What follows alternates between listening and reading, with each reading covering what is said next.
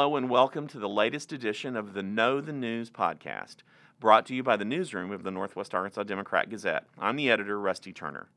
And today we've got a serious topic to discuss. And it's the effort by local law enforcement agencies to stem the tide of human and sex trafficking, especially the exploitation of minors. According to the FBI, the number of human trafficking cases in Arkansas rose from 30 in 2019 to 105 the next year. So far in 2021, there have been 60 more cases.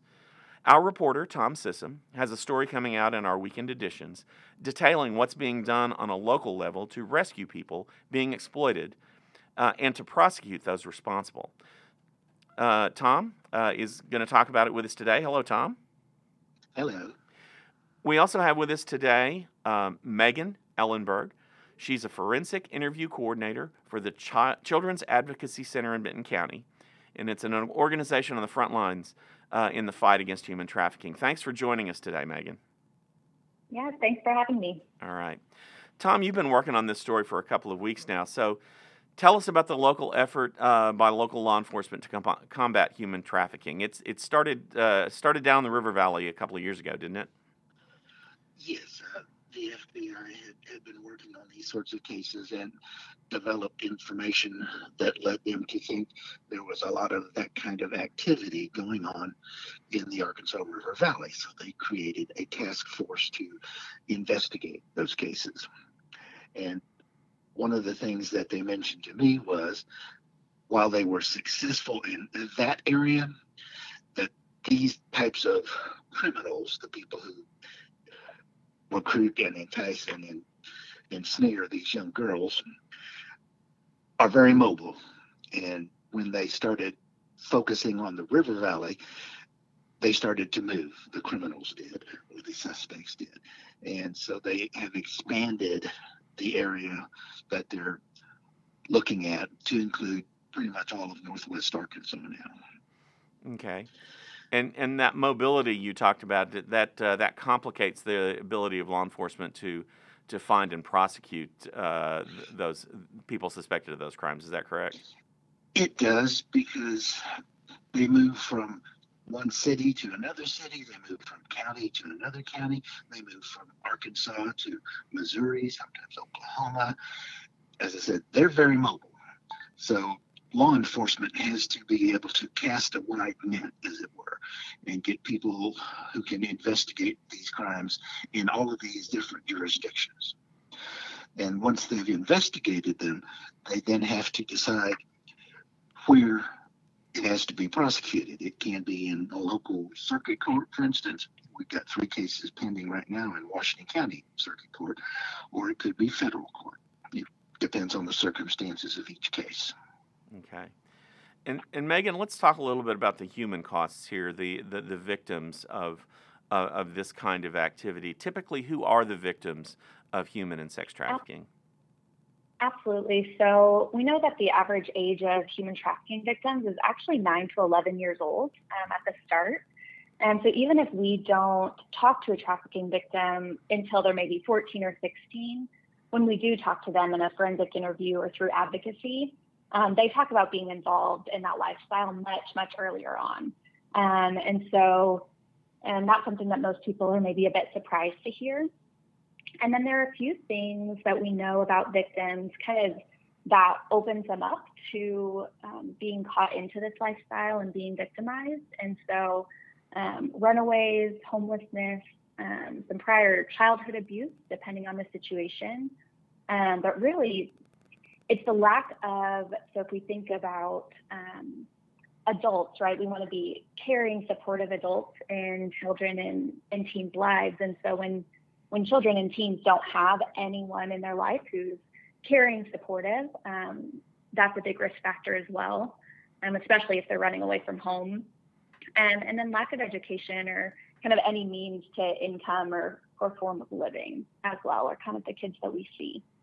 Mm-hmm. And their youth, combined with the fact that they don't have a great support system, that often prevents them from reaching out for help, doesn't it? That's right. Because so at the Children's Advocacy Center, we're referred cases, whether it's through the child abuse hotline, the national trafficking hotline, local law enforcement, all of those things. And so if someone is being victimized, a child or a teen, by human or sex trafficking, most of the time they're being completely cut off from all of the people that they might be able to reach out to, right? Because they don't have a supportive caregiver. They don't have people they can reach out to, or safe adults, which is one of the big gaps in us being able to see those kids and teens. Tom, you heard Megan describe the situation that often leads to someone getting involved and becoming a victim of this. That seems to be reflected in your story by the arrests of some of the people locally, and how their activities were going. That these were young girls who were or young people who were coerced into this kind of lifestyle at an early age. Is that right? It is, and she hit on a lot of the things that show up in the court documents in these cases. These people offer the girls emotional support if they're runaways or having problems with their own families. They make promises of financial support. They'll provide them with money. They offer them prospects of jobs, which will probably never even possible. But girls that age, they want to have a dream, and these people build up a world where they can have that initially. And then they say, well, I need you to do something for me. And that's when they start leading them down the road into the sexual trafficking. Mm-hmm. So, Megan, help us understand, if somebody's listening to this and they may have some concern about a child in their life who may be susceptible to this. What are some of the things, some of the signs that an adult could look for to maybe head this kind of thing off?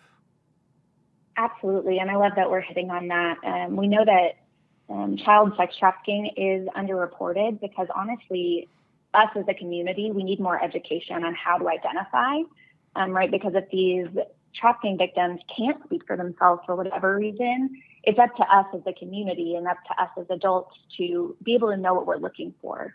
And so some red flags that we can look for is kind of a mixture of things, right? Every case is different. Every child is different.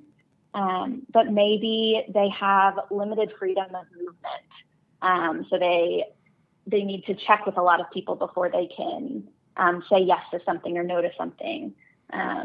Maybe you see someone who has someone that's a lot older than them constantly at their side or seems to be in control, maybe talks about an older boyfriend or an older girlfriend or someone that they're spending a lot of time with that keeps control over things like their mobile device or their finances, things like that. Maybe appears to be really fearful or anxious, depressed, or submissive, or maybe even nervous or paranoid. We look for other things like unexplained physical injuries or signs of a drug addiction. We know that really we never see a trafficking case that doesn't involve drugs in some way. And so that can show up. Or even a sudden change in attire or material possession. So like Tom was mentioning, there are a lot of times where these victims are offered, whether it's money or clothing or material possessions of some sort. And so even looking for someone who gets a new mobile phone and can't really explain where it's from, or new clothes, and has a very change in the way that they dress or act, things like that. Okay. Also, I think that our story relates that a lot of the contact with these potential victims happens online through digital platforms. So, what can a responsible adult do to monitor that sort of thing? Yeah, absolutely.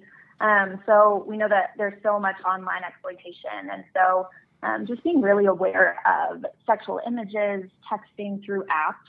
As a forensic interviewer, I listen to kids a lot, and I learn all the time about new apps that I have never heard of.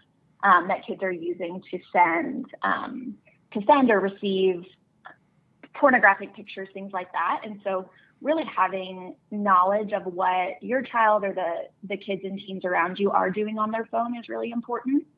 And just knowing that it may not be just a text message or just through Facebook or Instagram. There are lots of other apps that are out there. And so just doing your research on that.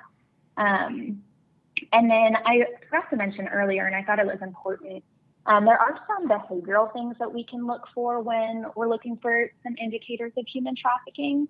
And so if you work in the school system or things like that, just frequent and unexplainable absences at school, or even just, we call it hyperarousal, but it's this chronic state of fight or flight, kind of losing that baseline of how you have usually experienced a child or a teen to be, just noticing those changes that don't really have an explanation is something else we can look for. Okay.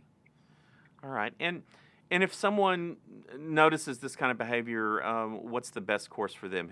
How should they get the word out? Who should they notify about this kind of behavior that they may observe? Absolutely. So there are a few places that you can go. And so one of them is the National Human Trafficking Hotline. And so that number is 1-888-373-7888. And that's the National Human Trafficking Hotline. And so they have 24/7 support. It's also a resource center. So you can actually text or call and use their website to ask questions. If you're not quite ready to make a report, but you just notice some things, that's a really good resource. And then in the state of Arkansas, we always want you to call the Arkansas Child Abuse Hotline. And that's 1-844-SAVE-A-CHILD. And so if you are noticing these things and feel the need to make a report, to call that Arkansas Child Abuse Hotline, and then always do a report to local law enforcement. Like Tom was saying, the jurisdictions in these cases are really difficult, but the more that law enforcement is notified, the better. So that dual reporting simply just looks like calling the non-emergency phone number if it's not an emergency. Obviously, if it is, call 911, but the non-emergency number for that local law enforcement department, and reporting to them as well. And then as far as resources, you can always reach out to the CAC in Denton County as well for education, prevention, and training. Okay. And Tom, just quickly, would you mention some of the law enforcement agencies involved in the human trafficking task force you wrote about? Well, it's an umbrella organization. The FBI is the lead agency, and they work with local departments, all of the major city departments in Northwest Arkansas, Fayetteville, Springdale, Rogers, Bentonville, have all worked with both Benton County and Washington County Sheriff's offices. They had a case recently over in Boone County, and that Sheriff's office worked with the FBI. And again, with the FBI, they're able to work up in like southwestern Missouri. A couple of these cases involved the girls being moved up to Springfield. So they worked with Springfield PD and the county sheriff's office there. Okay. Megan, anything else to add before we move on? Yeah, there was just one more thing I think it's really important to remember when we're talking about child sex trafficking, human trafficking, that victims of abuse, exploitation, or trafficking are never to blame. But we might see some things that don't make sense to us in our state. So, we ask, why don't victims seek help, or why don't they leave? And so just remembering that victims of trafficking typically have really complex trauma, because most of them are running away from something, whether that's a past trauma or they're experiencing re-victimization in some way. And so some of the things that can show up, right, traffickers are they're sneaky, and they kind of know what works and what doesn't. And so you can see a lot of things like isolation, right? Victims are often confined, or maybe they're isolated from their friends and family. A lot of lies go into that. They may be fearful. They may have a lot of shame, especially if, maybe they did step into that relationship not knowing what it was going to entail. And then they also become dependent, whether it's drugs or they develop some sort of trauma bond with their trafficker. It makes it really difficult to escape. So just remembering with, especially teenagers, that we may see things show up in trafficking victims that just don't click in our own brains, but remembering that that's kind of a root of trauma and complex trauma that they're experiencing. Okay, I think that's those are important points to remember. Megan, could you give us those phone numbers one more time before we go? Absolutely. So the National Human Trafficking Hotline and Resource Center, their number is 1-888-373-7888. And you can also text that to 233-733. And then the Arkansas Child Abuse Hotline is 1-844-SAVE-A-CHILD, so SAVEACHILD. All right. Well, I want to thank you both for spending a few minutes and talking about what is a very important topic and something that clearly we all need to know a little bit more about so that we can protect children from being victimized in this way.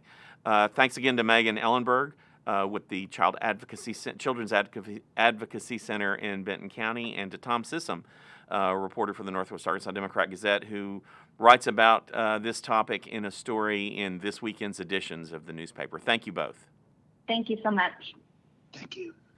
In addition to Tom's story, we have lots of other great content coming for you this weekend. Mike Jones takes a look at a dispute between the U.S. Army Corps of Engineers and the owners of a local business. The Corps wants to take some land surrounding Beaver Lake, but the business says the plan will close them down. Mike also will have a report on Benton County's recently completed property reappraisal that, not surprisingly, showed a majority of land parcels substantially increased in value. Janelle Jessen will profile Rogers Library Director Judy Casey, who is retiring after 2 decades of service. Thomas Cicente will preview the upcoming criminal trial of Franklin County Sheriff Anthony Bowen, who was accused of using unnecessary force on a person in his custody. In our What's Up entertainment section, check out the season announcement of the Symphony of Northwest Arkansas. And, of course, be sure to see what's worth watching at the upcoming Bentonville Film Festival. All of these stories and much more will be available to our subscribers at nwaonline.com and in our replica apps for smartphone and tablet. We're grateful to our loyal subscribers who make it possible for us to do the important work of community journalism. If you'd like to lend your support to our efforts, just click on the subscribe button on our website or call us at 479-684-5509. You can also click on our website newsletters link to get reminders about the great content we bring to you every single day. Thanks for joining us on Know the News. I'm Rusty Turner, editor of the Northwest Arkansas Democrat-Gazette. Until next week, so long.